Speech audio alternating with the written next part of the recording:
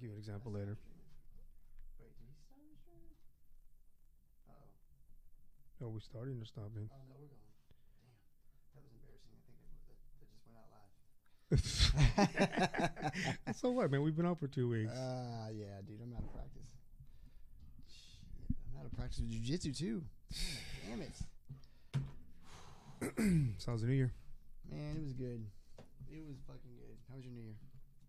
It's good, man. We got to hang out with Professor Mike and Professor Brian, and I tell you what, man, Professor Mike is quickly becoming one of my favorite people. Like at the mat, or did y'all go do something? No, we went to we had a little get together with at Brian's thing, but I've been talking nonstop shit to Professor Brian since I met him. Mike. Yeah, sorry, Professor Mike, and I showed up, bro. Picture it: black jeans, Converse, T-shirt, but I had on a black gi top over it. It's actually the gi top that I got married in because it's the origins all black. Yeah, I remember. Well, I know what you're talking about. So I walk in with just the gi top with my belt on. I walk around the corner, and I'm like, and he sees me and just fucking shits himself laughing. I was like, yeah, I had a feeling you were gonna be here. I was like, you've been talking all that shit. So now Professor Mike and I, man, I challenged him straight up, you know.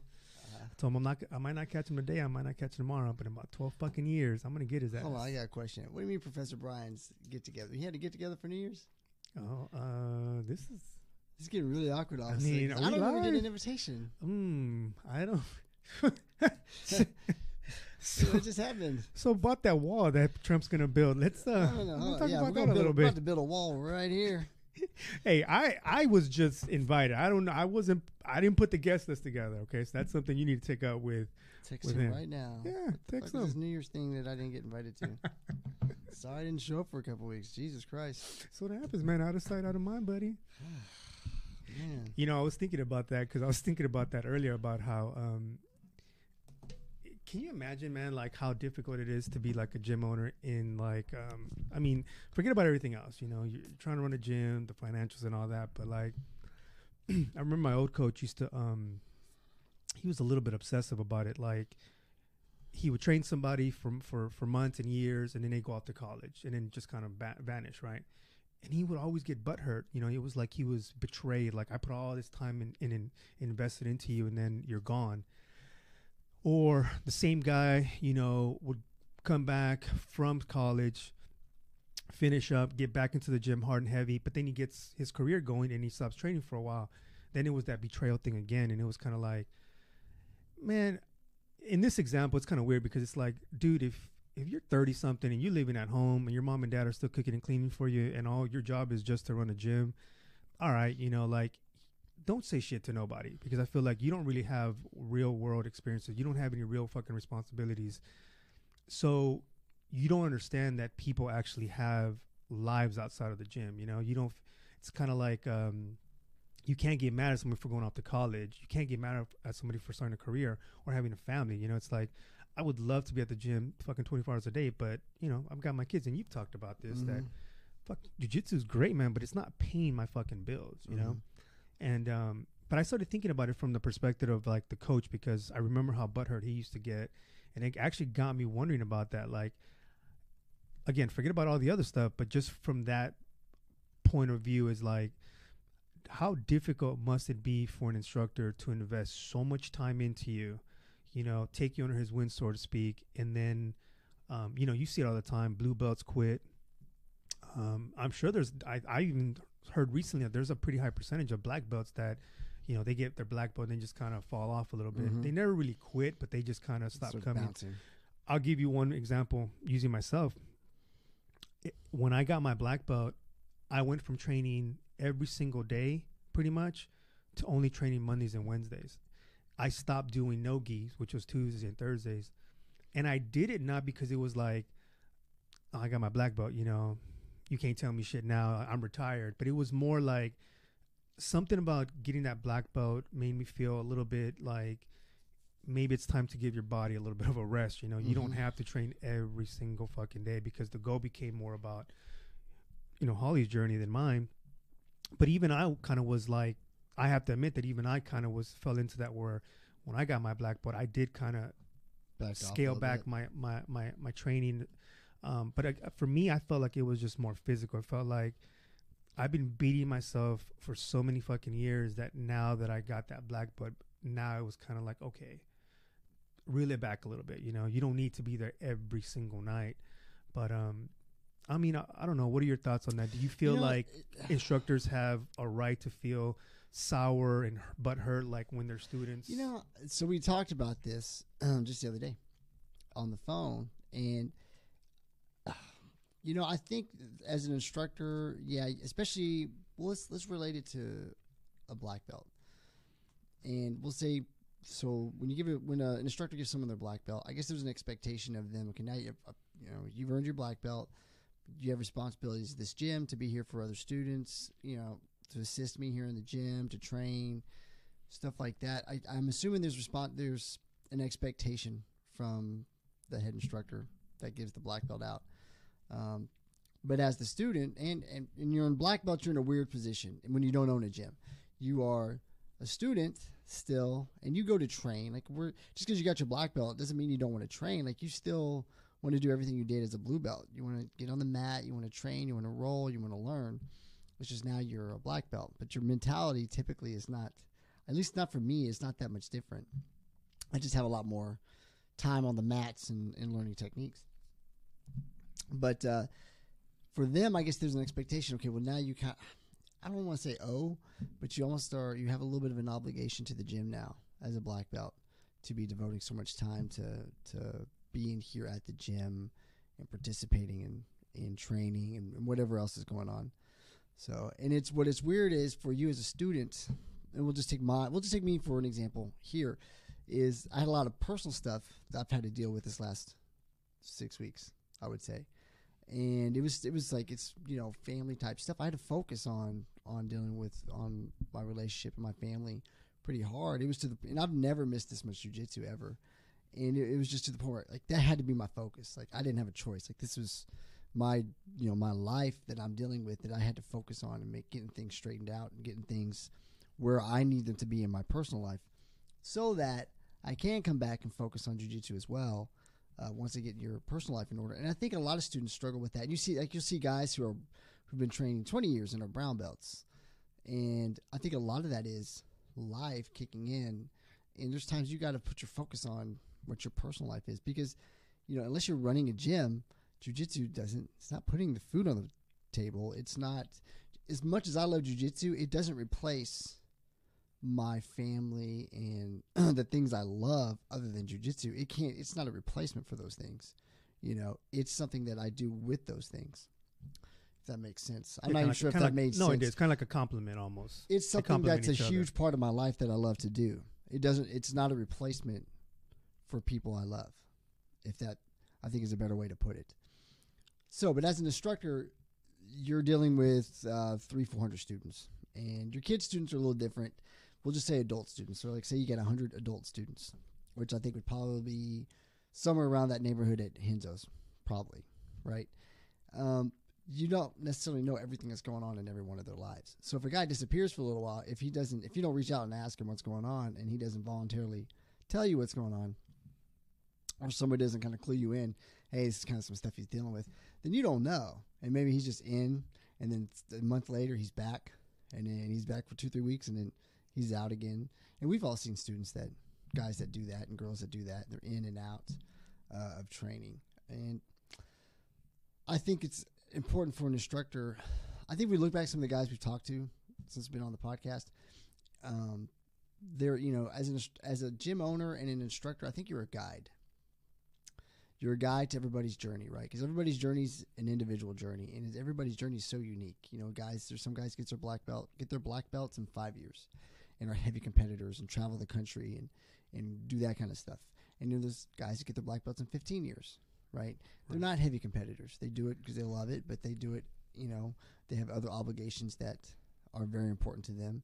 So they have to balance it with their family obligations or work obligations.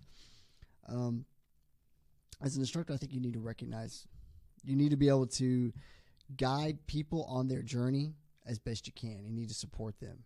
You know, as Keith Owen said, Professor Owen's like, you're teaching people to better themselves and to become badasses and all these things. But I think each person has to be. You have to just guide them along their journey, right? And everybody's different. Everybody's so different, and I think you just have to be flexible to that. You can't do it. I don't think you can put too much on somebody if you're not paying them. If you got someone you're paying, by all means, put all the pressure on them you want. But if you got someone that's a student at your gym, I think you got to guide them as best you can. Push them where you can. You need to learn and understand how to push them. But, I think you got to think of yourself as a guide. I mean, that's the best way I can think of how I would think of it. No, it makes sense. I mean, I was just like, it got me thinking because, like I said, you and I talked about it recently, and it kind of just started, rallying around in my brain. And I was like, man, with so much going on in the gym, especially like at Henzel's, how big it is, it's just like, I wonder if it's almost like it makes you wonder, like, is that an opportunity for maybe the head instructor to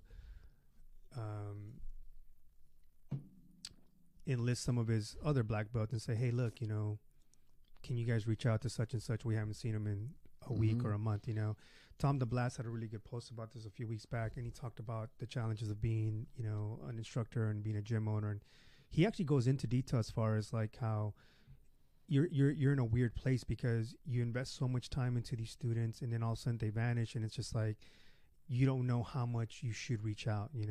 Am I calling too much to check on you? Am I not calling enough? Where do you draw the line? You don't want to be a nag because, it's like, I don't want to bother you outside of the gym, but I genuinely miss you and I want you to come back. But how do you, he even talks about how difficult it is to reach out, because you don't know when you become like that guy on the phone, like, oh, he's calling me again, So that's the only thing I was just kind of wondering about, like, just, when is it okay to like reach out to a student that hasn't been around for a while, and then how much is too much, and that's the question that, like, I've always thought that jiu-jitsu gyms should have some sort of mentoring program. Like, you get a new white belt, you partner him up with a blue belt, and you are his sponsor, so to speak. Hey, this is such and such, he just signed up with us. This is going to be blah, blah, blah. He's going to be your go-to person, your focal point. You can always come to me as well. He's going to be a little bit more accessible. He's going to take you under his wing, just kind of show you the ropes and show him the basic shit, man. Don't walk on the fucking mats, with your shoes on. Don't go in the bathroom without your shoes. Teach him how to fucking tie their belts. Like, that's the one thing that's just like, nobody's teaching nobody how to tie belts these days. Nobody you teaches notice how that? to tie belts. God, that shit irks the shit. You know who taught me how to tie my belt? Who? You did. No way. I swear to God, I did not know how to tie my belt. I'm gonna call Till bullshit day, because I didn't even wear gi for 4 years. I'm not kidding. Of course, Ronnie, you've got to do everything perfectly. Like everything's got to be like, super freaking legit. I didn't give a shit. I was just kind of, no one showed me how to tie my belt at Elite. I just kind of like looked at other people and would just, my belt looked terrible all the time. Yeah. And I didn't know what I was doing. And then one day you showed me how you did yours. It was the judo tie. And you were doing that judo tie. Oh, you're talking about after I got my black belt then. Because this was bro. You showed me this. Because I showed you the super knot like when you got your black belt. I remember that day when you got your black belt. You showed me the super knot, which is cool. This, bro, I'm telling you, we were blue belts. No shit, way back when. We were blue belts. And you showed me how to do that. You did a judo tie. And I would never forget it because I saw that and I was like, fucking looks good. That looks legit. No one had ever taught me. So then I just started practicing it. I remember I went home and YouTubed it. And found it, and I was like, okay. So, and it was from you though, and then I just started practicing until I got. And that's the only way. I can't even half the time. I can't even do a regular jiu-jitsu tie because I forget. Yeah. I just do that judo tie. That's what I taught Lisa, the judo tie. That's what she does all the time. She does hers even better than mine because she's a girl and they always got to up you. Yeah. But you taught me how to tie my belt, dude. Bro. That's fucking hilarious. I don't remember that shit at all. But we were sitting in the MMA cage in at Elite, yeah. Because we used to go in there just to fucking roll for fun. And I remember you showing me, and I was like, damn, that looks good. Well, my motto, man, I want to look Can't good be first. Good, look good. I want to look good first and win second. Well, that's my motto. Can't be good, look good. Yeah, man. No, that's fucking hilarious. When you said, I was like, I was about to get in your ass. Like, who? And it wasn't me, you son of a bitch, because I know I didn't even. It was you. I didn't even get in the gi till never forget that, man. 4 years, probably a little bit longer, man. I'll never forget that, because until then, I didn't really know what I was. Like, it's ridiculous, but no one showed me, and everybody would do it weird. very few people tied their belt correctly. Yeah. At Elite, from what I remember. Because I was too embarrassed to ask. You're too embarrassed to ask, right? Like all you learned was that, and then like they do it on, they tie your belt on you, and you never really. It's just you don't ask because it's like you don't want to be. Hey, how do I tie my belt? Because you're a 30-year-old man. Yeah. You feel Like I tie my shoes all the stupid. time. Like why can't I tie this belt? Yeah, you feel stupid. But you see the benefits of a mentoring program. It would You be know, great. you would be like, hey, I'm gonna show you how to tie your belt the right. You know that I was a fucking purple belt before I knew that your pants you're supposed to cinch them out. And all through purple, I would just grab them and pull them forward, which would create that huge bunge on the hips, and it would hurt like it was like a knot. It wasn't until I accidentally came across one of Henner's videos on how to tie your. He was doing the Hollywood and all that. He was the first person I saw that took the strings and pulled them out. He cleared out all the slack and then went through the loops, and I was like, "Son of a!" You know what's funny is dude, they got so many good videos like that. How to tie your belt. He has a how to tie your belt video. And that's where I saw it. Yeah, and he goes through like 4 or 5 different ties. The super knot, the Hollywood, the judo, and then like a regular. Jitsu, and of course his all look. Yeah. Of course they're built like freaking Greek gods, so they can just wear anything. It looks good. But yeah, like that's it. And I've seen some people do like the real. I think you do the kind of the one where you bring it around. And slide it out. I do a combination of I do the Hollywood, but then I do the super knot on the front. Yeah. And I learned that from actually Ocampo. Ocampo was the one that showed me that because his belt just always looked amazing. I was just like, man, how the fuck does he get it? And his belt never comes off. So that's got its pluses and its minuses. It doesn't come off when you do that. It doesn't come off, but then sometimes when you're dead tired, now you're tucking your shit inside your belt because you don't want to undo it. It's like, try doing that in a competition when they tell you to fix your shit and your hands are completely shot, your forearms are shot, you have no grip. And they're like, fix your shit. And you're like, and you're just shoving it in because you did the judo knot and it ain't coming out. And you just can't. Oh, it's the worst feeling in the world. And everybody's just staring there, looking at you like. See, I'm gonna write it down. That mentor program. Put that in. Is that what's coming up next? No. I'm not doing any mentoring. I'm just telling you that right now. No. Not. See, that that's should the be thing. like a blue belt. That's what I'm saying. Because here's the thing. Like, I think that you remember when it was, you get this hero worship and.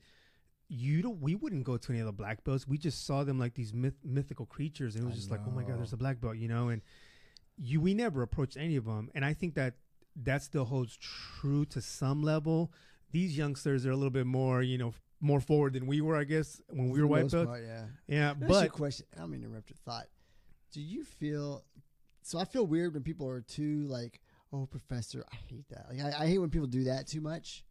And I feel like, it makes me feel awkward. Like, bro, I'm just fucking Jason. Yeah. You know what I mean? Just call me Jason. Calm down. But then when someone doesn't do that and they're like super overly friendly before they even know you, then you're like, oh, like you mean they're too comfortable already? They're too comfortable. Yeah. And then you feel like, hey, fucking check yourself. So, okay. I wanted to get Professor Brian on the podcast at some point to talk to him about this because this whole professor thing. When I thought it was a little bit weird that people get their black belt and immediately people refer to him as professor, especially like, when you see the post, congratulations, professor. And I'm like, the dude's like 27. Like, I'm not getting ready to call no another dude professor. Like, get out of here with that shit. Like, my old professor, I called him professor, but his son, I called him coach, and I just because he was a younger guy and I just felt like I'm not calling you professor. That's just weird to me, And then one of the most uncomfortable things that happened when I got my black belt was when people started calling me professor. I didn't know how to take that because it was my understanding that, and you can talk to a lot of people, and I've heard so many different stories behind this, but it's my understanding that you're technically not supposed to be referred to as professor until you've been a black belt for 2 years. Other people have said, no, that's not true. When you get your 2-year anniversary, all it means is that you're eligible for like a stripe or something if you've been teaching or something to that effect. So I've heard a lot of different things. Now, since I was a purple belt at my old gym, people would just call me Brofessor. That became like my nickname and it just stuck. Everybody just called me Brofessor. And that to me was a good balance because it still had the end piece of the respect side and the professional side, so to speak. But then the beginning was very kind of informal and, hey man, I'm I'm not some fucking magical guy, you know. I'm Right. still just an ordinary guy that just happens to be higher belt than you, whatever. So I always liked that balance. When people would call me professor, like I never had a problem with that. But as soon as I got my black belt, one of the first people I remember calling me professor was well, I guess I can call him professor now too, Professor Ruben Coronado at CEV. And it just weirded me out because, again, I was of the mindset of it's supposed to be every 2 years. But then other people say, no, it's like as soon as you get your black belt, like you've earned that. You've put in all that time to be called professor. And I just like, I'm with you. Like it weirded me out when it happened, and even more so now at Henzo because there's so many students, and there is like, you feel that respect factor, and it's a really cool thing. But at the same time, sometimes it feels like a little bit overwhelming. Like, you know, it feels that you feel that weird pressure, like you have to know all the answers because they're calling you professor, and it's like, I don't have all the answers, man. I'm just a guy that's been training for over 10 years, and I'm the guy in the mat that's been tapped out the most. That's all this belt means. Mm-hmm. And it just means I didn't quit. It doesn't mean I have all the answers, but I'll be happy to fucking troubleshoot whatever with you. And if I don't have it, we'll go find the answers with somebody else, another higher belt, you know? But professor, dude, it fucking weirds me out. I don't know that I've had a lot of situations where people didn't call me professor, but I do know what you're talking about with like the whole, you're a little bit too comfortable, you know? Yeah. I noticed that in the situations where people are a little bit too comfortable, it's almost always a no-gi, because a lot of people that don't know you or are visiting, they don't know what belt you are, so they get a little bit too comfortable. But I mean, I've never felt the need to tell somebody, hey, you know, show me some respect. You know, I'm the black belt here. It's like, I'd never say it. I did tell you about the kid though that was fucking monologuing when we were rolling. You know, that kid. I felt like had this been a few years ago, I would have gotten his ass real good. But it actually made me laugh. But at the same time, it was like, damn, that's kind of fucked up what you said to me. You know, like that was a little bit rude. You know, because I am older than you. I am a black belt. We weren't no-gi though, so no-gi is weird. If they don't know you, then you know they may not know. And it does. I mean, it doesn't matter. It doesn't really matter. I just think it's there's like a little weirdness to it, man. It's still weird for me. And I don't know the rule on the professor thing. I think I've heard both ways. I've heard once you get your black belt, you're considered professor. And then there's some other schools of thought that are no, you have to do so many years and something else, and then you're considered a professor. So I don't know. It doesn't. I don't think it's that big a deal. You know, you earned your black belt, and now you're definitely an instructor. You know, whether you like it or not, right? You're an instructor as a black belt. Like there's no ifs, ands, or buts on that. And I've heard a little bit of that the two white mark. Like if you have with your black belt, if it's the white bar, you're a competitor. Well, no, not that part, but on the red bar, if there's two white bars on the outside, that signifies a teacher. And if you don't have the two white bars on the outside, that does not signify a teacher. Yeah, I thought it was. I just thought the red bar meant. I just thought that the white bar is for competitors. Like if you look at Bouchech's belt, it's just a white bar. Well, a lot of, like Brian has one. Actually, I've been thinking about getting one for when I compete. Once I get back into training mode enough that I can compete. And then the red one for. It's so weird when you get your black belt, suddenly you start collecting belts. Isn't that weird? Like I've got already got 4 black belts. Well, you know, different ones. I think that the one thing for me is like I've always been kind of like a gi whore, and even with my belts, like I've always had at least 2 to 4 belts. You know, one it's always in my bag, one that's always in my car, one that was always at the gym, right? And then you just always would have one just laying around somewhere. But like, I've never had that like I hear you were there when Roberto Cyborg Abreu was talking about how someone offered him like $100,000 for his belt, you know, and he was like, nah, man, this shit's priceless, you know. And Renzo Gracie has a story where they broke into his car while he was in Brazil, and he went to like the head guy of the favelas and was like, I want my fucking belt. Like, I don't give a fuck about else. Give me that fucking belt, you know. And it's like, I don't have that attachment to my belts. Like, and I guess it's because I have so many. Like now you say you got 4. Like if somebody stole my black belt, don't think I would lose my shit over it. But again, it's like I'm a new black belt. I don't think I would, because I've got 2 of the exact same belts. And here's the fucked up thing: the belts that I wear now, it's not even the belt that I received. Like, okay, let me put it like this. I think that if I was gonna, you know, how you do those weird little shrines to your belts and you hang them up and you put them in a frame. If I was gonna do that, I would probably use the black belt that I received, like when it was put on me. But that's not the belt that I use, because I'm not a fan of Fuji. I just never liked their belts, and that's what I got. I got a Fuji when I got my black. And so you know, now I'm wearing the Mirkatsu. I love their belts. I love the look, and I love the thickness of them. But I don't know, man. Like, if somebody broke in my car and stole my belt, like, I don't think it would. It's not that I don't care about my belt, but again, I've got another one. I've got 2 of the exact same belts. I would be upset. Like I have the one that Brian gave me, which happens to be a gameness.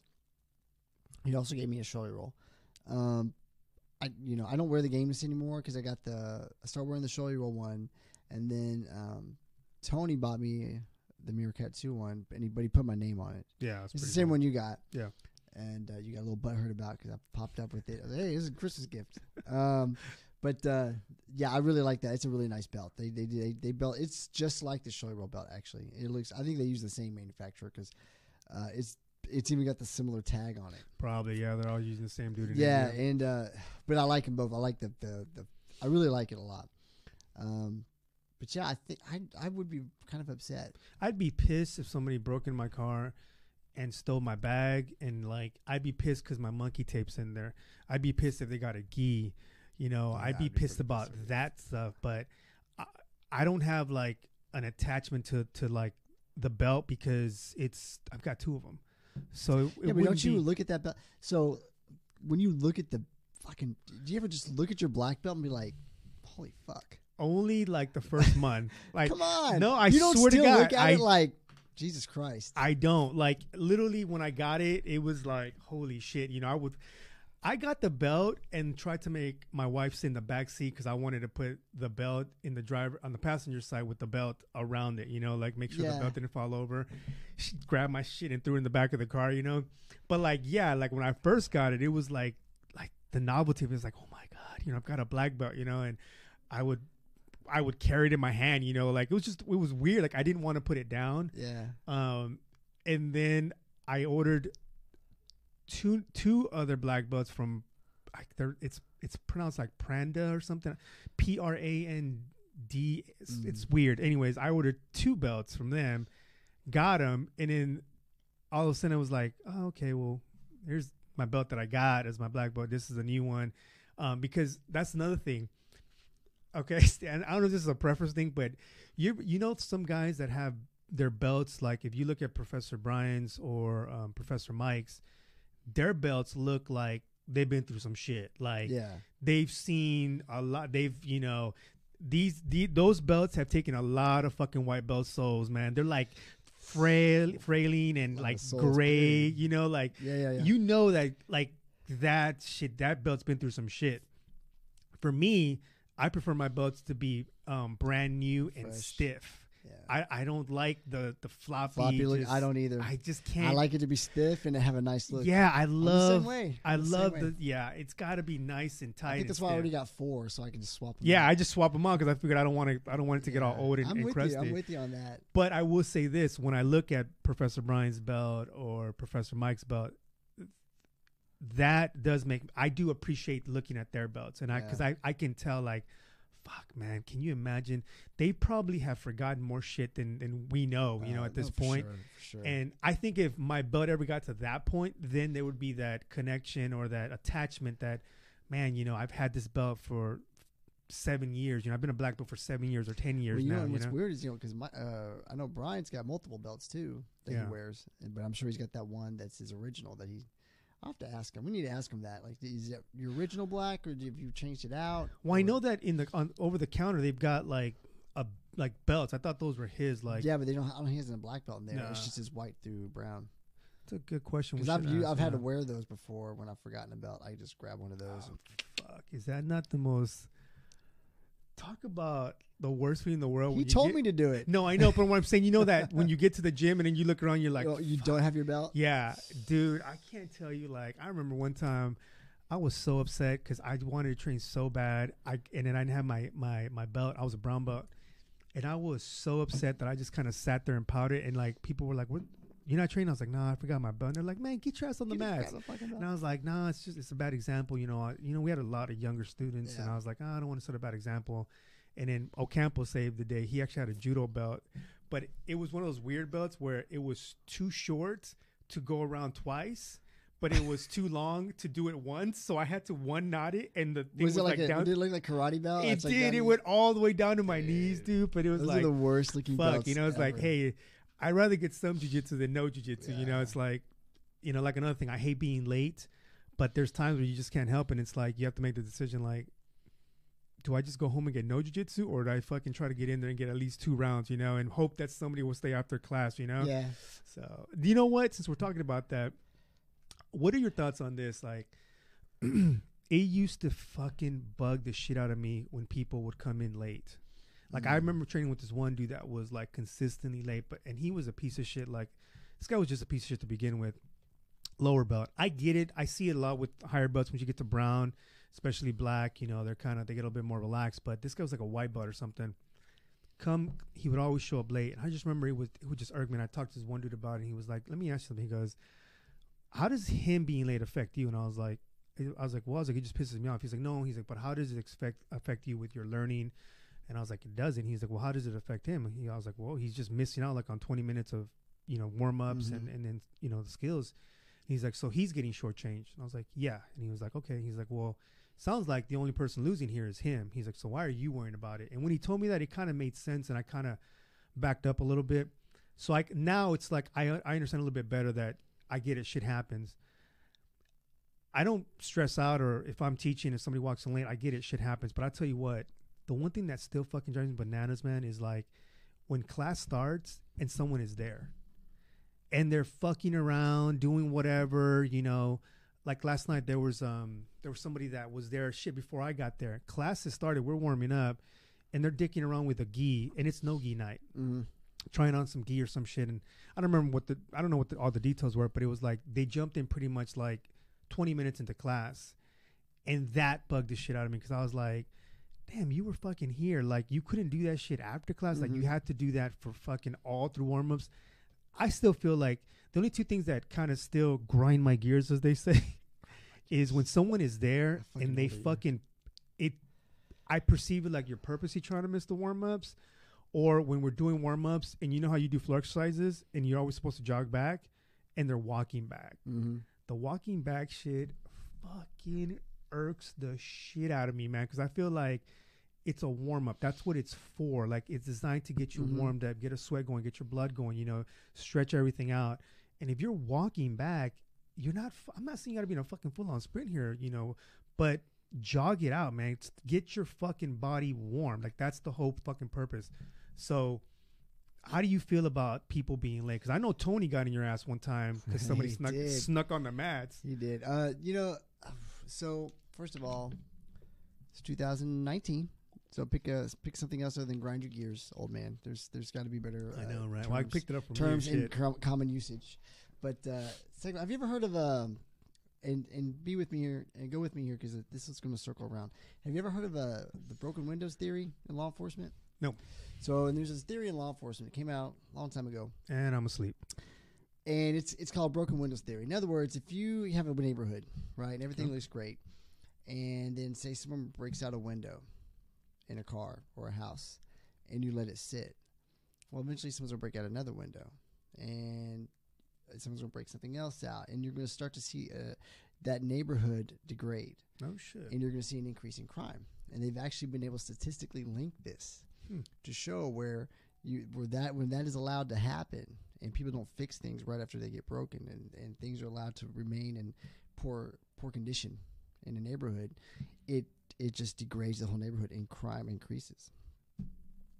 There's a lot of reasons for that, but I will relate it to jiu-jitsu in this way. In your question, you had two particular things you brought up. One, people showing up late. Two, people not let's see, running back during warm-ups and doing the stuff they're supposed to be doing. No, so let me correct you. I don't care if you show up late because I get shit happens, but don't be on time and then fuck off for the first fucking 15, 20 minutes of right. And training. so we'll bring that into the place too.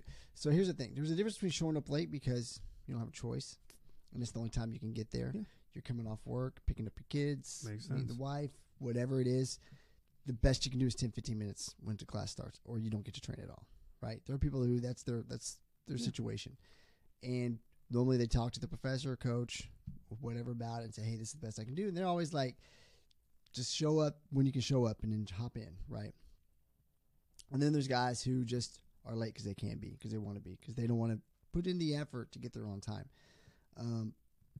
I think what happens is when you allow that to be the norm for somebody, you're going to see other people start to do it. And then you're going to see your class discipline break down. And you're going to see people just showing up when they feel like showing up. And then you're going to get a group of people who always are 15, 20 minutes late.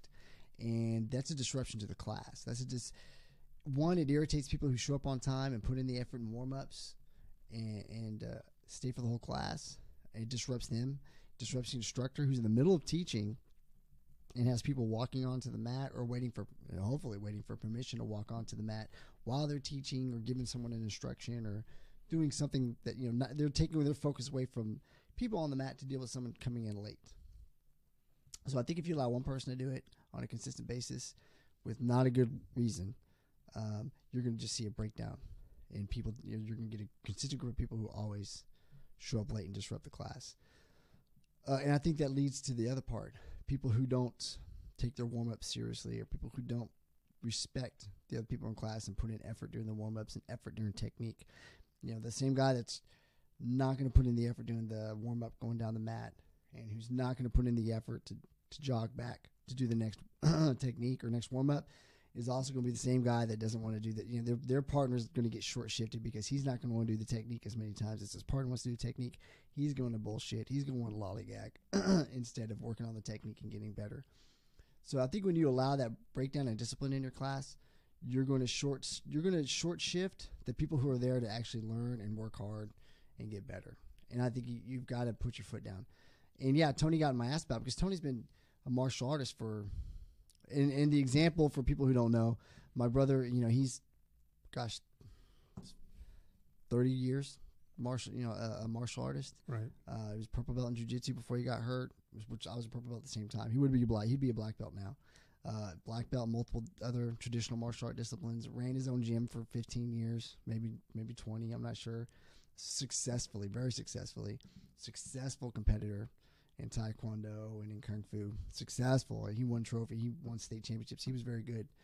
And he would not have that. I was teaching class one day and he's there watching, and it was a no-gi class. Some guys came in late. It was a Friday night, and they just kind of ran onto the mat, and I didn't even see him. I probably would have said something. I didn't even see him. And he got into my ass. Why are you letting that happen? Why would you allow that? That's disrespectful. That's disrespectful for your students that are there. It's disrespectful to you. It's disrespectful to the gym. If they show up late, they got to wait for your permission, and they shouldn't even be showing up late anyway. And so I took that to heart. And now if I'm teaching class, or if I see it, I'll check somebody. I'll say, hey, you need to wait till the coach or professor gives you permission to come on, or, whatever. I'll definitely say something to him. Not like a dickhead, but I'll just say, hey, man, out of respect, make sure you do this, So that's my take on that. See, again, that could be a mentoring thing right there. Maybe they don't know. I don't know. You're right. There is probably some of that they don't know. But, So I'll throw a scenario at you. But before I do, I just want to remind you that it is a new year, 2019. Nobody's fucking saying lollygagging anymore. People say lollygag all the time. People don't say that shit. So don't say that Veterans shit no more. do, so there you go. Anywho, all right. So I have another scenario. What about if you watch Band of Brothers, you'd understand lollygagging is a term that's always in common. Show ever. Anyway, go to your next thing. All right. So what about this scenario? Does this guy get a pass? Let's say that guy does a 7 o'clock class, right? 7 to 8. And then 8 o'clock starts, and he's just kicking it on the bench. Oh, that's a good one. And then we do all the warm-ups. We start the technique. He audits the class and then figures out, hey, man, that shit looks pretty cool. I think I'm going to jump in this class. Right. But you sat there for 30 fucking minutes and didn't participate because you wanted to see if this was something you would want to do. He sat there for 30 minutes. He just waited for live training, basically. Well, I had this happened last night, and it was a guy. Which was super weird because he was in no gi already. He was in gi class. Well, I guess he must have took his gi. I don't remember, but when 8 o'clock class started, he was all ready for no gi, which was what was getting ready to go on. And I remember telling the coach at the time, I said, what's up with that dude? I'm like, he looks like he's ready for no gi. Does he not know he can jump in? Because you know how the earlier class is fundamentals, and a lot of fundamental guys are newbies. And so I don't know if maybe I really thought, well, maybe he thinks he can't come to the class because, you know, it's an advanced class. Yeah, it's an advanced class. And I remember telling the coach, I'm like, is that guy not know he can come? Because he looks like he's ready to rock. And coach was like, I'm not sure. And then so I kind of like throughout, you know, the first 15, 20 minutes, I would kind of peek over and he just looked really interested in class, but he wasn't jumping in.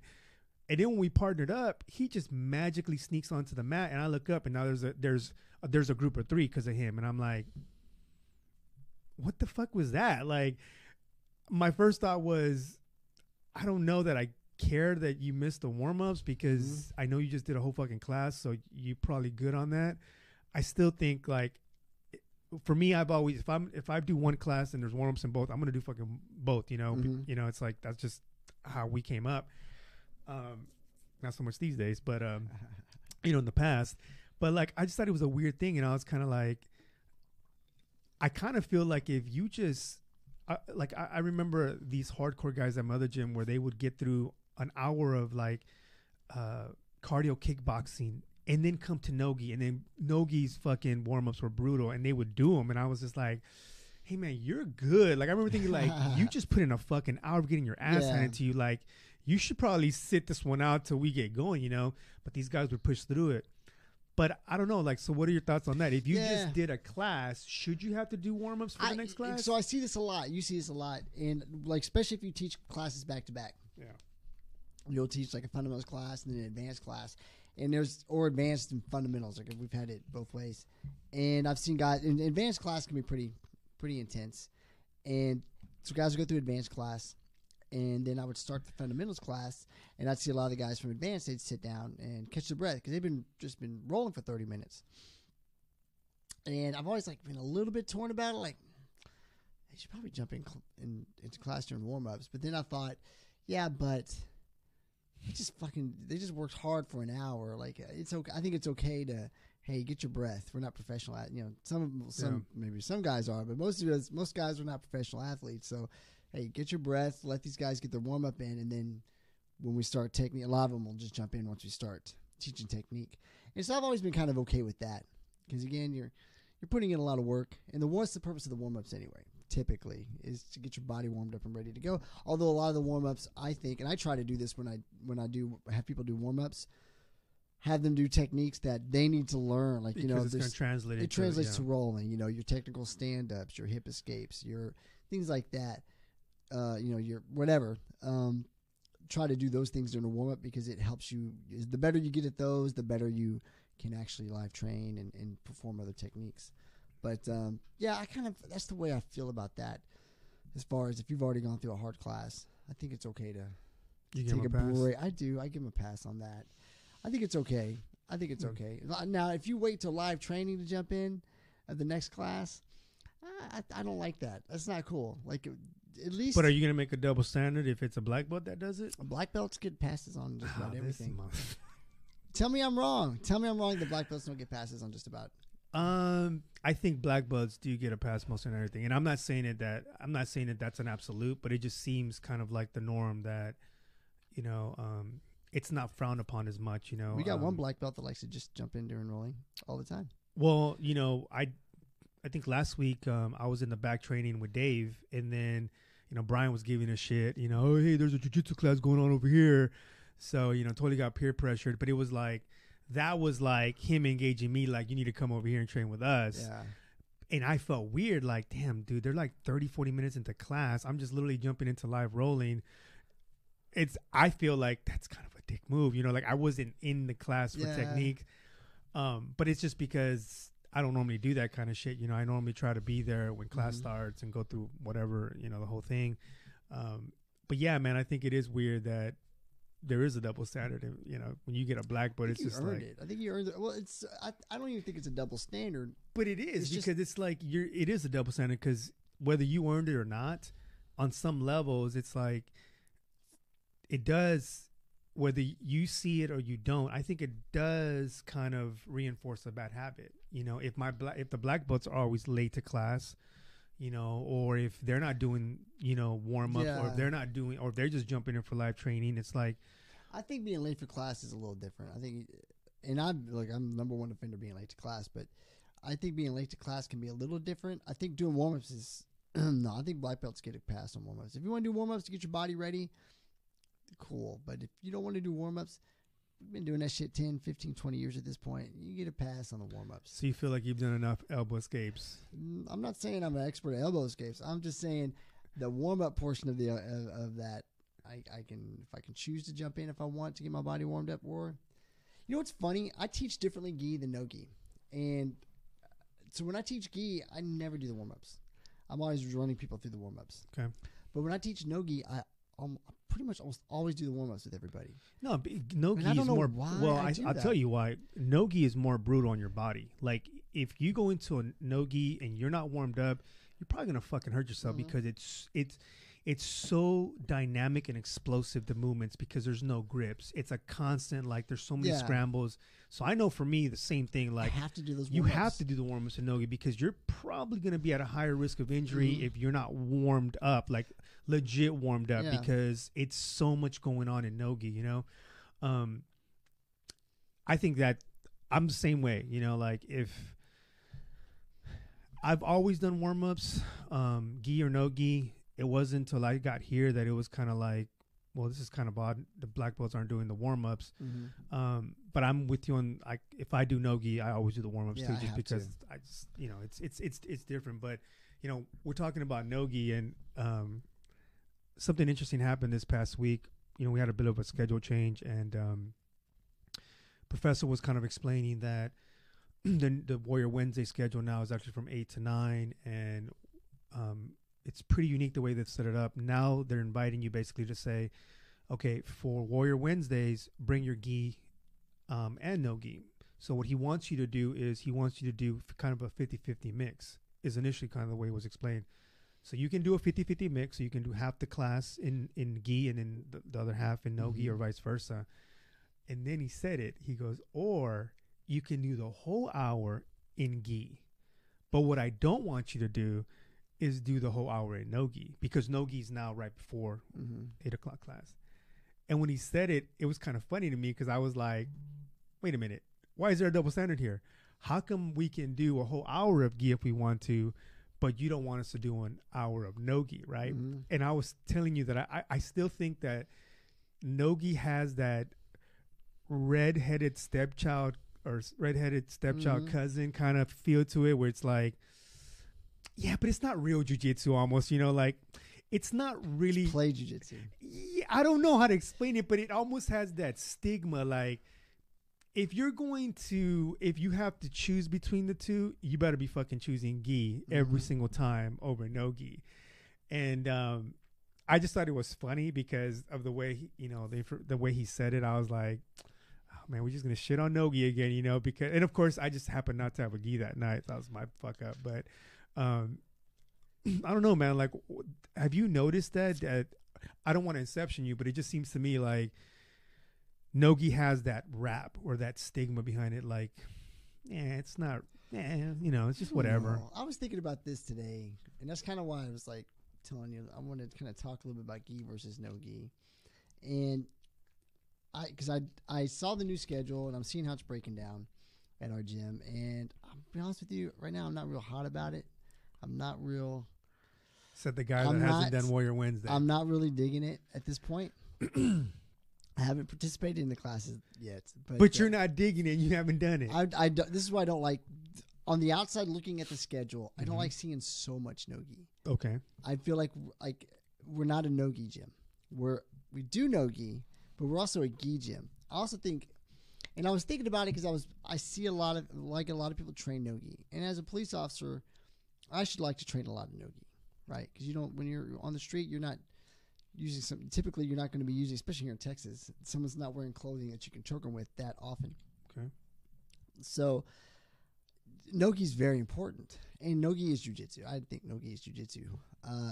But I think gi is the base. And I think what you can see is you'll see a lot of, if we look at competitors, for instance, you see a lot more people who are high level in gi that can translate it to no gi and still be very high level, versus people who are high level in no gi. You don't see very many of those guys jump over and be high level in gi. I mean, I honestly can't think of anybody that you saw starting out as high level in no gi and then they're in gi and they're destroying people. I can't think of a single name. I'm sure there's one out there. I just can't think of one. But I can think of a shit ton of guys who were crushing people in gi, and then they take their gi off and they're still crushing people. Marcelo Garcia. There's a ton, right? And that's why I'm very interested to see what Gordon Ryan does when he starts competing in the gi, because he says he's going to. So it'll be interesting to see if it translates. So I think gi is still the base of jiu-jitsu. Like, everything comes from that. You know, you learn. Michael Ocampo had a great take on it when we were talking about it, and he really felt like gi slows things down and forces you to be detailed, and that translates to no gi, because then you can pick things up speed-wise, but you're really good at details at this point, because you have to be. In no gi, you don't have to be that good at details, depending on what you're doing. I mean, you still have to be obviously good at details, but not to the level that you have to be in gi. And so I liked his point on that, and he broke it down way better. And I wish he was here right now so we could just have his take on it, because he has a great take on it, because we kind of discussed it. But yeah, looking at the schedule, I'm like, I'm a little like, I don't know, man. I'm not super happy about it, to be honest with you. Is it because you're old and don't like change? Kind of like the old guy. I wonder. I'm kind of wondering. I am like the old guy now, actually. But it's a great movie, by the way. It's a fucking one of my top 5. But which shows my mindset. But yeah, I don't know. I'm not that hot on it. So it seems like the schedule, what they've done is they've just made it more balanced. It seems it's more like a 50-50 mix now. I don't think it should be 50-50 though. Really? Okay. So I don't. I think it should be like 70-30. I think if they had done this, and I'm not criticizing. So you want 3 gi and 2 no gi. I think if you had, I thought Monday was great. Monday didn't make sense that we just had an hour and a half of training. It makes way more sense to go 7 to 8 fundamentals, 8 to 9 no gi. It makes a lot of sense. Wednesdays though was so great. Like, everybody loved Warrior Wednesday. Everybody loved it. If you're going to do just technique and gi, no gi, then why not keep that 7 to 7:30? That's just no gi technique. All right. Or go 7 to 7:45. And then 7:45 to 9 is just all live training. I don't know. I think people really liked Warrior Wednesday. It was like a real staple of the week. People would miss almost any day but that day. And I'm really curious to see how this changes it. Yeah, so it's only been one day, but I mean, yeah, I've only got to see it once. People love so Warrior Wednesday, man. I loved Warrior Wednesday. You know, that was one day you could go in and you could work yourself to exhaustion easily if you put the effort in. It was not hard, you know. And now it's not really like that. Like, you got an hour of no gi, and Dave's a great coach. Great coach. I'm really glad we got him teaching no gi. But man, it's not this. I don't know if it's going to be the same. And I just don't know. We'll see how it breaks down. We'll see. I'm kind of curious to see if that day sticks like that. Yeah, like I said, we've only done the one Wednesday, and it just seemed like we went right from 7 to 8, and then 8 to 9. We just got after it, and the numbers were great. Yeah, I saw there's a lot of people on the no-gi. I kind of wanted to do no-gi, but we hadn't planned on it that night. So, well, it's pretty diabolical the way they did it, because if you come from 7 to 8, do you really fucking think Brian's gonna let you walk out the door? Oh, you can come to no-gi, but you can't stay for the gi. Brian will shame you into staying for both classes, you know. So I don't think the numbers. I think the numbers will be more, if anything. On Wednesday? Yeah, Wednesdays. I'm curious to see if people. Well, I'll tell you what. Monday I saw a lot of new faces in no-gi. Yeah. And I don't know if that was just people coming to train no-gi that don't train with us, or if that's new students, or what that was. I know one. I saw he got shamed on Facebook for being there, but that poses, but Harry. We got called out by And they call him Henzo Harry. Yeah, which is pretty funny for a lot of reasons. But anyway, I don't know, man. We're gonna see, and I know we're getting inside baseball here with our gym, but I don't know, man. I think unless you're a no-gi gym, and this is my perspective, unless you're a no-gi gym, it should be like 70-30, 60-40 breakdown of gi versus no-gi. The majority should be gi. Now, this is what I'll say. Before, we didn't have enough no-gi. Like, it was too little. But I think we've like overkilled it now. I think we're like at least one class too much on the no-gi. That's my personal opinion. That's just my personal opinion on it. But we'll see. So I want your personal opinion in 6 fucking months when you've actually come to the class. Yeah, I may totally change my mind. Yeah. I may totally change my mind. I may go, oh, this is the perfect mix. Yeah. Maybe. I can't guarantee that. I don't know. We'll see. I just, on the outside looking in, man, I've always thought like 2 day. I always thought the perfect schedule was having 2 days of no gi and then the rest gi. Because I've always, with the gyms I've been at that did that, I've always liked that schedule the best. Now, when we were elite, it was different because you had so many different levels and they could pull. It was just totally different. But I mean, they had the ability to pull simultaneous classes. But for our gym, I don't know, man. I don't know. We're gonna see. I just think gi is more important. I think gi is just so. It's just so important. I agree that it is important, but I also see the transition that it's moving towards no-gi. You know, we've talked about this with your Gordon Ryans and, you know, all the exciting tournaments now are in no-gi. Mm-hmm. Everybody's winning. I would imagine the percentage is super fucking high with leg locks, you know. You have to do that in no-gi. And so for me, I think it's exciting because it's like, I don't think it should be, you know, a 3-2 kind of thing. I think it should be a 50-50 because, hell, I would argue that if I would rather see more no-gi classes than gi, only because it seems like the people that are having the highest success right now are the guys that are going in no-gi. I think it's important to get out there because it gives you that opportunity to focus on those things that we can't do in the gi because it's, you know, you can't do a heel hook in the gi, you know, or there's just certain things you can't do in the gi. I just think in the long run, it'll benefit the students to be more involved in no-gi because these guys that are specialists in no-gi, they're the ones that are going to have all the success of the tournaments because they specifically at no-gi tournaments. At no-gi, yes, I agree with you. Gi's not going anywhere. Like, I'm not saying it is. I don't think he's. No, I don't think. I'm not saying it is. I'm just saying that if you want to be successful or at least competitive with some of these other guys that specialize in no-gi, then you need to be trained in no-gi. You know, I'm not saying get rid of the no. I'm not saying get rid of the gi. Obviously, I do think that it's rooted in jiu-jitsu, and that's kind of the foundation of it. Which is weird for me to say because I hated gi for 4 years when I started. But I do see the benefits of it now that it's here. Like if you don't embrace it now, you're going to be left behind. You know, you're going to be that brown or that black belt that gets on the mat and gets owned by a fucking blue belt or a purple belt because they specialize in this one area. Now, from the other flip side of that, the argument can be, yeah, but once you pass their fucking guard, and it's true, we've seen this, you know, all these guys that specialize in leg locks, once you pass their guard, they're fucked for the most part. You know, they have trouble. You know, I've seen guys that specialize just in leg locks. These academies here, I've seen them at tournaments get owned fucking 30-1 because once you pass their fucking leg entanglements, they're fucked. Like they're just like, oh shit, you know, I only focus on this one thing.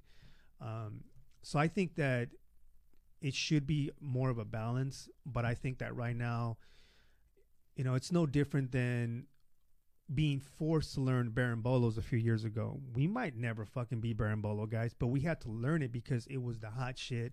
And if you didn't fucking know it, you're getting your fucking bag taken, you know, like there's a fucking purple bud that comes from elite name. I think his name's Richard. This Asian kid is fucking like rolling with a goddamn meow brother, man. It's like, I'm twice his size. And before I realized this motherfucker's on my back because I don't train it enough, you know, but it's like, I think that sometimes you have to address the trends. You have to recognize that you may not be a fan of gi, I'm sorry, no gi, but it is kind of like it is important to be well rounded. You know, so I think I'm excited about it, and you know, like I said, you know, we'll pencil this.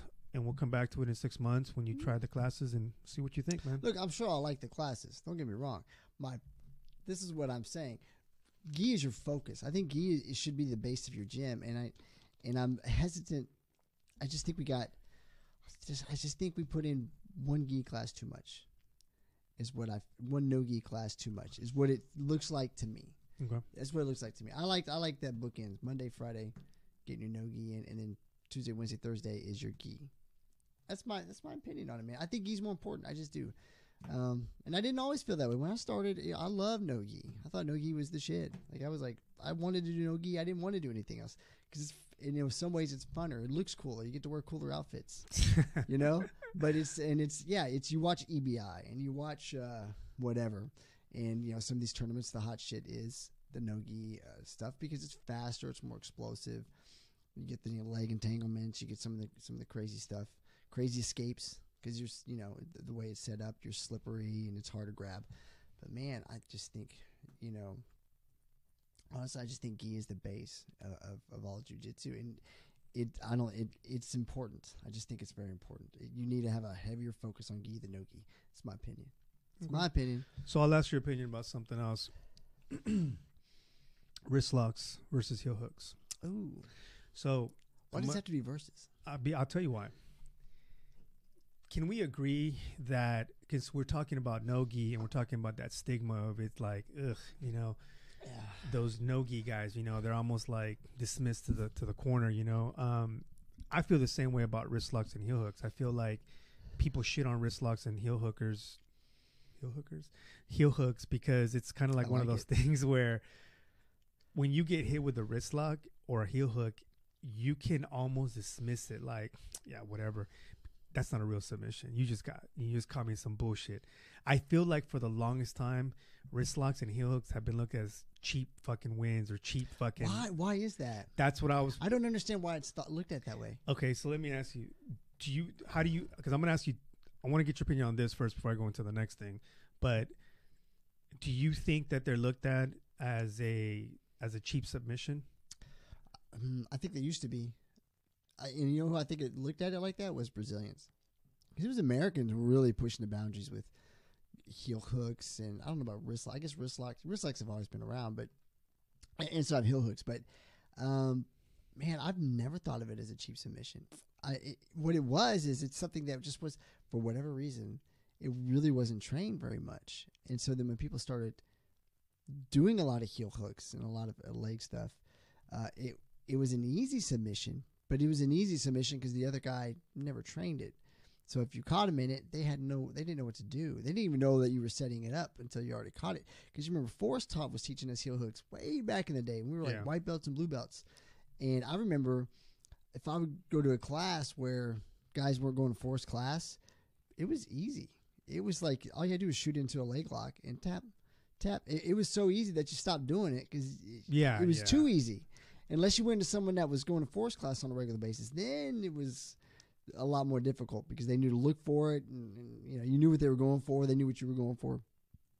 So I wouldn't say it was a cheap submission. It was easy because other people weren't pushing the boundaries with it or training it. So is it looked at as a cheap submission? I think it used to be. I don't think it is anymore. Now it's looked at as super legit, and we've seen people who don't tap and are legitimately caught.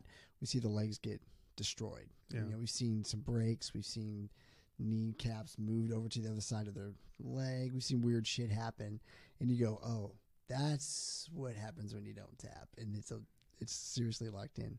But what's cool also is we've seen how nuanced it is because people who train it all the time, they know.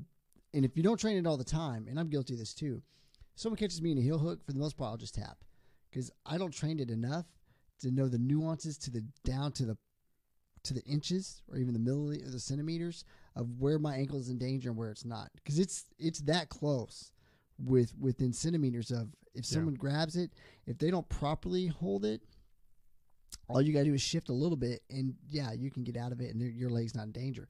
Because you see it like with Gary Tonin and them, they'll give people their feet because they know the difference. They'll know how close they can be, or the exact inches or whatever that their foot can be torqued and there's no danger. They know what point they're in danger, and they know that the other guy doesn't know it as well as they do. So they're not afraid at all. Like when they were going against, I think it was Tonin against Paul Harris. Mm-hmm. Paul Harris is just ripping people's shit, right? He was just, and he was getting away with it because the people he was going against weren't they weren't training leg locks like he was, or they just weren't that they weren't knowledgeable. But when you saw him go against people who were knowledgeable, what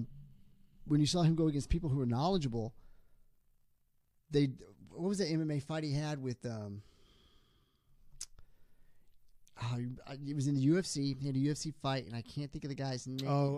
Belcher, Alan Belcher, who went and he jumped right in there with them, and because he had been training it, he wasn't in danger. In fact, he put Paul Harris in danger the whole fight, and Gary Tonin did the same thing to him, and they had been training the leg lock game so much that they knew the difference. So, it's another aspect of jiu-jitsu that's being developed, and it's just an overall aspect. I think leg locks are awesome. I think wrist locks are awesome. I don't know. I know basics about wrist locks because most people, once you secure the elbow in some form or fashion and lock that arm in, there's always one there. All you gotta do is hit it. Now, there's a lot of intricacies to wrist locks I don't know, and I know there's like a whole system of using wrist locks in all kinds of different weird positions. But I do look for it for sure. If I can lock the arm in, depending on the level of the person I'm training with, if I can lock the arm in, I can grab the wrist. Fuck yeah, it's a legit. So, what do you hate more? Do you hate tapping to a wrist lock or a heel hook?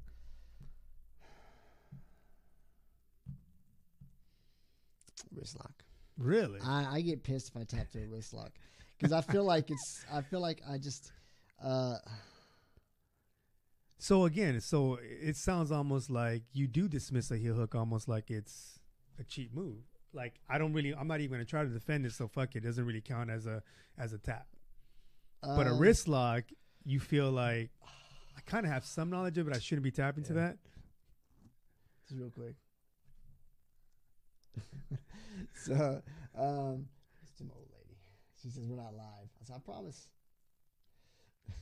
Anyway, go ahead. So you're saying no? I'm saying you would rather you hate tapping to a wrist lock more than a heel hook. I do. I don't know. I feel like wrist locks are. I feel like such a you son of a bitch. Like I'm like my hands. It's like I don't know. Like if you give me a legit heel hook, I'm like it's fucking legit. It's like you got me. Like that was good. I should have been more careful. With the wrist locks, I'm like I don't know.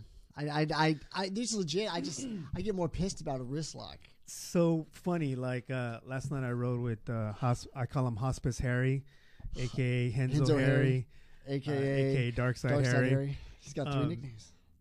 God damn! And he fucking heel hooked me like I don't know 20 something times, and every time he caught me in the heel hook, I didn't feel like And we had a conversation afterwards. I was like, "Hey, dickhead," I was like, "At some point, you think maybe you could teach me how to get out of these? I mean, you've got to be bored of tapping me with these goddamn heel hooks, right?" Mm-hmm. So we kind of had a laugh about it. When I get hit with a wrist lock, I think it's the coolest, funniest shit ever because I love wrist lock. I love catching people in wrist locks, right?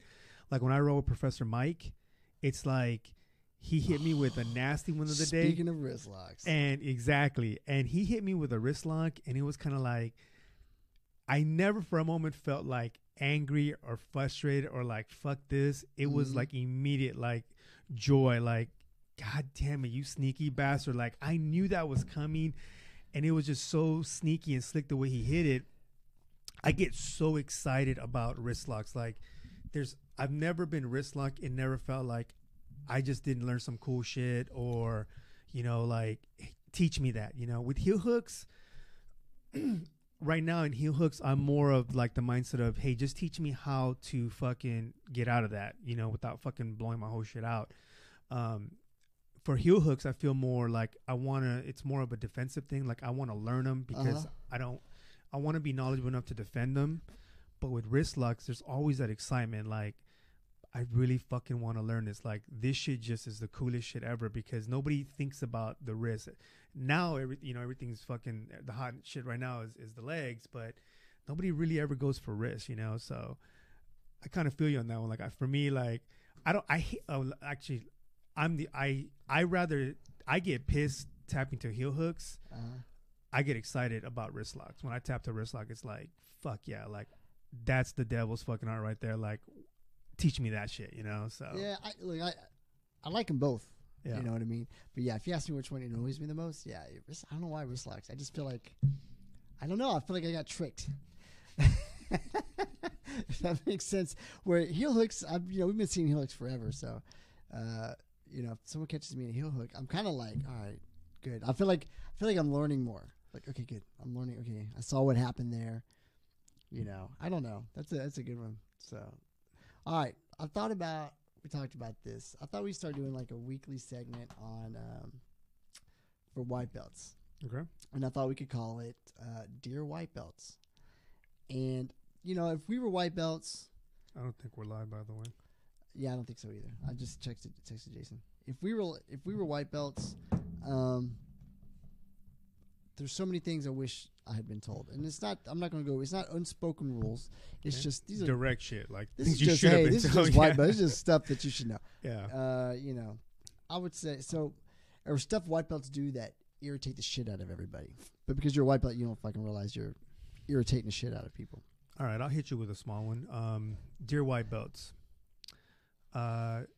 if you're in someone's guard, don't fucking grind your elbows into their thighs. Why do people do this? I think because people have heard of so many bullshit martial arts, and they think about pressure points and pain compliance. But when you do that to anybody that's got 6 months in at least, they're going to punish you, man. Like, it's not going to be nice, Mm-hmm. And so that would be a small thing that I would say, dear white belt, if you're in someone's guard, don't fucking try to open up their guard by grinding your elbows into the thighs. And sure as shit, don't try to submit anybody from inside of their fucking guard, dumbass. Like, that's going to get your ass swept and submitted quicker than anything else. So I guess we are live. Jason said we're live, but I don't know. Anyway, so, okay, that's a good one. So, like, when someone does it, so what do you do? If somebody grinds into my thing. They're a white belt. If they're above a white belt and they do that, I'm like, bro. Ooh, that's a fucking good one. But let's just go with white belts. All right, so let's go with white belts. I'm trying to think the last time that happened to me. It's been a minute, but normally what I'll do is I'll usually cut behind the elbows and flare them out, and then I'll usually catch a sweep from there and then get a submission. But I'm trying to think, like, it just depends. Like, if the guy's kind of a dick bag, I may not take the time that I should have to say, hey, when you do that, it doesn't really do shit other than fucking piss people off. It's not a good escape. You're never going to get out from there. That shit might work on another white belt, but you do that to a higher belt, you're just going to piss them off, and they're going to punish you for that shit. So, let's work on an actual guard break, not this bullshit here that's not going to help you. But yeah, I normally will just I would normally just cup the elbows, flare them out, and then get a sweep out of it. But I don't know that I'm having that conversation. Like, you know what I do with a white belt? When they start to do, actually with anybody, honestly, usually. But with a white belt, I just put my hands behind my head. I'm like, let me know when you're done. Nah, fuck that. Because it doesn't hurt. And I want them to see. I know with a fucking No. Nah. I want them to see, well, I've got this. I guess if you did some squats, it I've wouldn't got bother you this as much. gentle skin, so. You got the gentle body. If I just like to see them like do it, and I'm just like, you're not doing anything. Like, you're literally all you're doing is just trying to push pressure on my legs. Like, are you fucking kidding me? You think that's gonna open if that's all it took to open people's guards? Like, are you fucking serious? Yeah, so right. I just sit there for a little while till they get tired of it, and then I'll tell them, hey man, that doesn't work. Do this. Now I'll kind of correct them. If you're a blue belt and above and you're doing that, now you got my attention. You know what I mean? Because like at this point, you should know that that's a dickhead move. It doesn't really work unless you're going with a white belt. You're bullying them, and you're just trying to fucking cause pain. So now the elbows are getting flared out. That omoplata or sweep is coming next, and it's not going to be gentle. Yeah. You know, the rest of this roll is not going to be gentle. So yeah, that's definitely a thing. Yeah, don't grind your elbows into someone's legs. Let me give you another one. I think we'll go like 2 per segment on this, because if we started running through it, we could run through it. Yeah. So this will be the last one on the deer whip. So we'll just say, that's how we'll do this for the segment. We'll like, you do one, and then I'll do one, and then we'll try to make this last every week. We'll see how long we can pull it off. So I'll say, dear white belts, stop expecting to learn everything right away. Nothing frustrates me more than when a white belt's like, it's not working. I don't understand. Like, what am I doing wrong? Yeah. It's like, you're not doing anything wrong. You're a fucking white belt, and you're barely learning this. It's taking people years to get good at this. And like, you're learning this technique that is simple or not simple. It's nuanced, and it's going to take you a long time to learn. So don't look like you're so frustrated, like the technique's not working, you know, or why am I not learning this right away? It's like, man, bro, be patient. Understand, just accept you're probably not going to learn the technique the first time right away. It's just not. You're going to learn the generalities of the technique, and you're going to have a concept of the technique the first time you learn it, but it's going to be probably more than likely at least a year or two before you actually go, oh, I know how to do this technique now properly, at least for the most part. That's a good one, man, because, yeah, you do see that a lot. You know, you see those young Thundercats, and they're just overly zealous and just think that it's going to happen in one class, you know, of jiu-jitsu, that it's just like, oh, I'm going to figure this out. And you see the frustration when it doesn't work. Normally what I try to do, especially with the lower belts, is like, when they do something exactly the way it was taught, but it still doesn't work, like you said, it's not that it doesn't work because you did it wrong, but you have to understand, we've seen that position fucking 10,000 times, not more, you know. Our timing is way higher than yours, so we know where you're going before you're even, you know, we're 2-3 steps ahead of you most of the time. And I usually would take a minute to let them know, like, hey, that shit was awesome. You did everything correct. I just want you to know that the only reason it didn't work is because I knew what you were doing. I mean, we just drilled it in class. I've seen it 1,000 fucking times. I try to be encouraging when they do everything that we just went through. You know, if they're trying to actually pull the move of the night off, or doing the technique of the night, it's like, that's fucking awesome to me. Like, I will let you work, just to see kind of if you can troubleshoot your way through it. And then I'm super encouraging about it. If you don't make it, because it's like, yeah, I'm going to let you get there, but I'm not going to let you fucking submit me all the way with it, you know? But that's a great one, man, because fuck, dude, it's, you know, it's a fucking marathon, man. It's not a fucking sprint. Like, this shit, They expect it, like, yeah. Well, not everybody, but a lot of guys are like, why isn't it working? I had one guy, I was a purple belt. He was a white belt. He was a lot bigger than me, and he was kind of athletic. He was trying to do this guard pass. I think it might have been a bullfighter guard pass or something that we had learned. And he kept trying to do it and trying to do it and trying to do different moves to try to pass my guard, and he could never pass my guard. And Skylar McClellan was teaching there at the time too. And it was like me, Skylar, and then Brian, and then it was like a bunch of white belts and maybe a couple of blue belts at that point. And I remember he could never pass my guard. And he got so mad. He was like, why? I don't understand. Like, I don't understand why I can't pass his guard.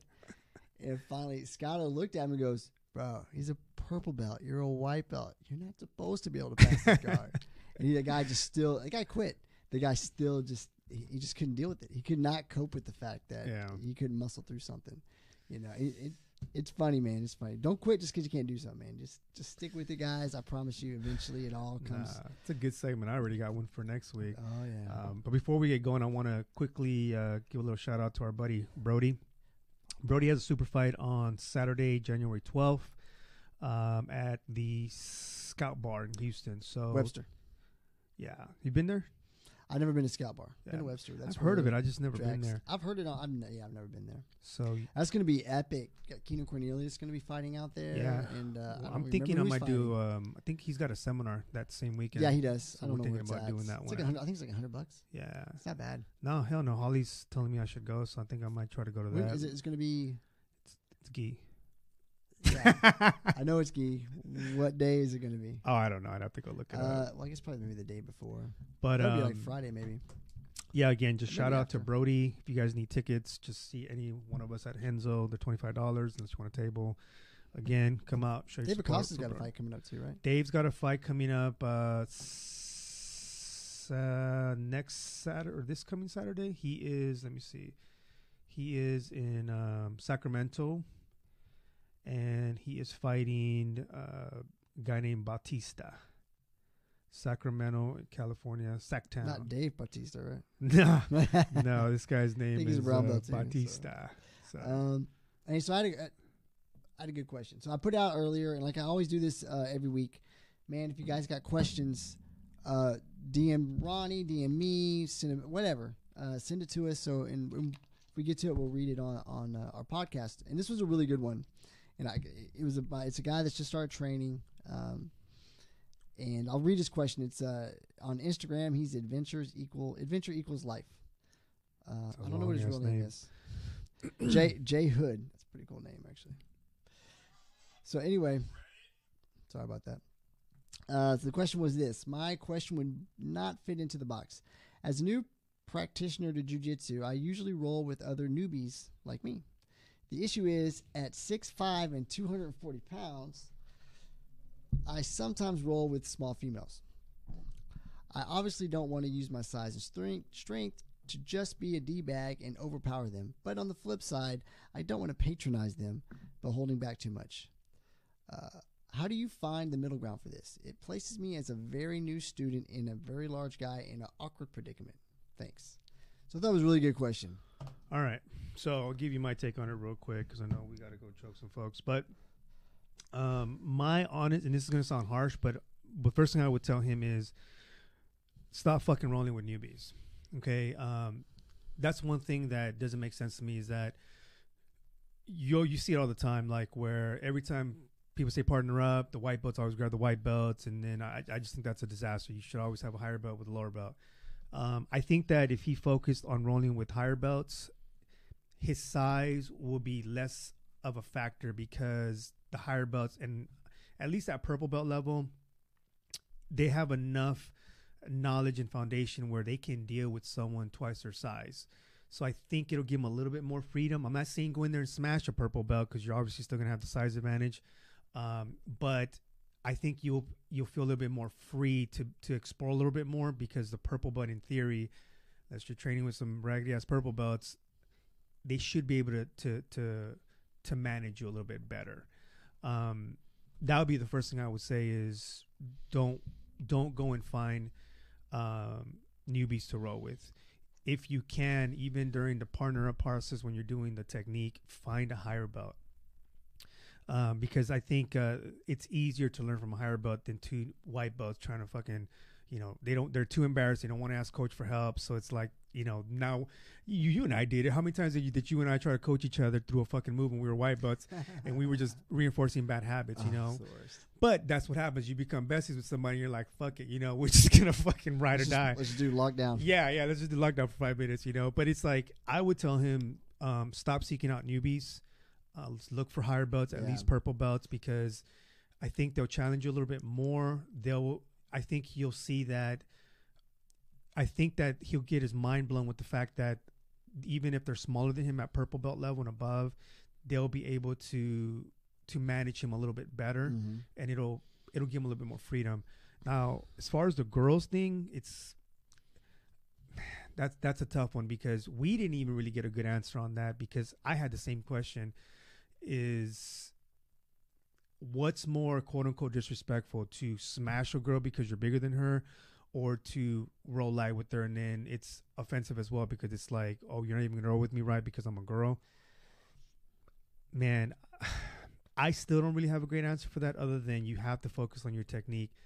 And that's not an option for right now because he has very little or to none technique because he just started. Yeah. I normally would never say this, but because he is a novice, I would say for now, if he can avoid rolling with girls, I think that's the best thing to do until he gets more knowledge and skill to be able to control himself and his body a little bit better. He'll figure it out. And you will. In time, exactly where to put your hands, kind of focus on technique versus, size, and that should be a given with anything in jiu-jitsu. But my only take on it for now is just stop fucking with these newbies. Don't partner up with them. Get out of your comfort zone. Find a purple belt and above, and maybe for now, don't roll with fucking girls, because if you're thinking about it that much, that's not what it's supposed to be about. Jiu-jitsu is not supposed to be a fucking part-time job. It's supposed to be fun. And if you're constantly worrying about, I don't know how to roll with this girl because I don't want to put my hand here, or I don't want to crush her, or I don't want to offend her, don't fucking roll with her, because that's taken away from your fucking training. Just find higher belts to roll with for now. That's what I would say. My initial advice would just be because he's new. That's it. I think that's great advice. And we've had a couple guys at the gym like that are big, athletic. First of all, 6'5", 240. Texans need help.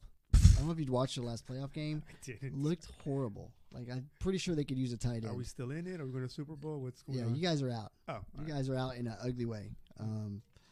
Yeah, Texans probably looking for a tight end right now. Give them a call. Number 2, if you're going to continue training, though, I agree with everything Ronnie said. I think you nailed it. Like, look for upper belts to roll with. And number 1, they can deal with you a lot better, and they're going to help you kind of focus on your technique when you roll with them, because they'll tell you when you'll be able to feel a lot better when you're muscling things with the upper belt, because they'll have a technique on you and you muscle through it. You'll be able to feel that a little better. Yeah. And as far as rolling with females, I would, at your size, I don't think this is shitty to say. I would just not roll with females, and unless it's a large female maybe, but I would just how are you gonna? You have no technique to fall back on. Like a large guy who's really well trained and been training a long time can just use technique to roll with a female, and it'll work. But at your size, like, all you really know, and for how long you've been training, because you're new, and I'm not sure exactly how long he's been training, but he says new to jiu-jitsu. It's neither one of you, I think, are getting much out of it. You're so big and so strong that the female's probably not getting anything out of it, because you have to hand her everything, and she's so small and so unable to defend herself against you that, I mean, what are you really getting out of it? Because all you're concerned about is not crushing being a her, dick and crushing her, and it's almost like a, I don't know. I kind of agree with everything you said. I think you nailed that one right on the head. I would talk to the academy too, because first of all, why is a girl training jiu-jitsu? She should be bringing in the sandwiches. That's a good question. So like at our gym, the ladies always bring in sandwiches before rolling. Yes. So look no into sandwiches, that. you don't get to train. Yeah, that's as God intended it. As God intended it. That's why? Right. America. That's why. Amen. Build the wall. Isn't Trump talking tonight? I wonder if he's going to talk about it. Yeah, man. I have no interest in it. Like, I'm not into politics, but this one actually if he comes out and says, no, women can't train till they bring in sandwiches and build the wall, I think he's getting elected to another 2 or 3 terms. Damn the U.S. Constitution. Yeah, he'll just fucking erase that part of it. Like, nah, he gets his pencil. I'm just going to be the new Putin. I'm good. All right, guys. Well, I hope you guys enjoyed it. We're back. It's been a little bit of a break. Oh, so confirm James Markle for next Tuesday. Okay. And Josh Hill for the Tuesday after that. And then we're going to, Beast Mode Brody's dad hit me up and said he's very excited about it. So maybe we can bring him on as a little guest spot the week after that. I don't know. Yeah, what's the calendar look like? Because right now is, what's today's date? Okay, so Brody has a super fight on the 12th, right? Yeah, so we're looking at the 15th with Markle, 22nd Josh, and maybe the 29th we can bring Beast Mode Brody on, finish out the month. It'd be good, man, because he'll be after his fight and talk about it a little bit. See how he's a good kid. He's a cool kid, man. He's always asking about the podcast, and I think, it'll be fun.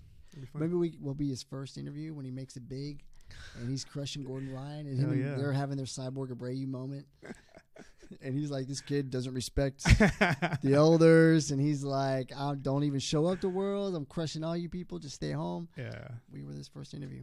Nah, Brody's dad is he's too involved. And he's too much of a good guy to make sure that kid will stay on track. So yeah. But let's get out of here, man. Guys, let's go have some fun. Peace. We'll see you next week. You're so weird, man. Just shut it down. Jesus. Shut it down.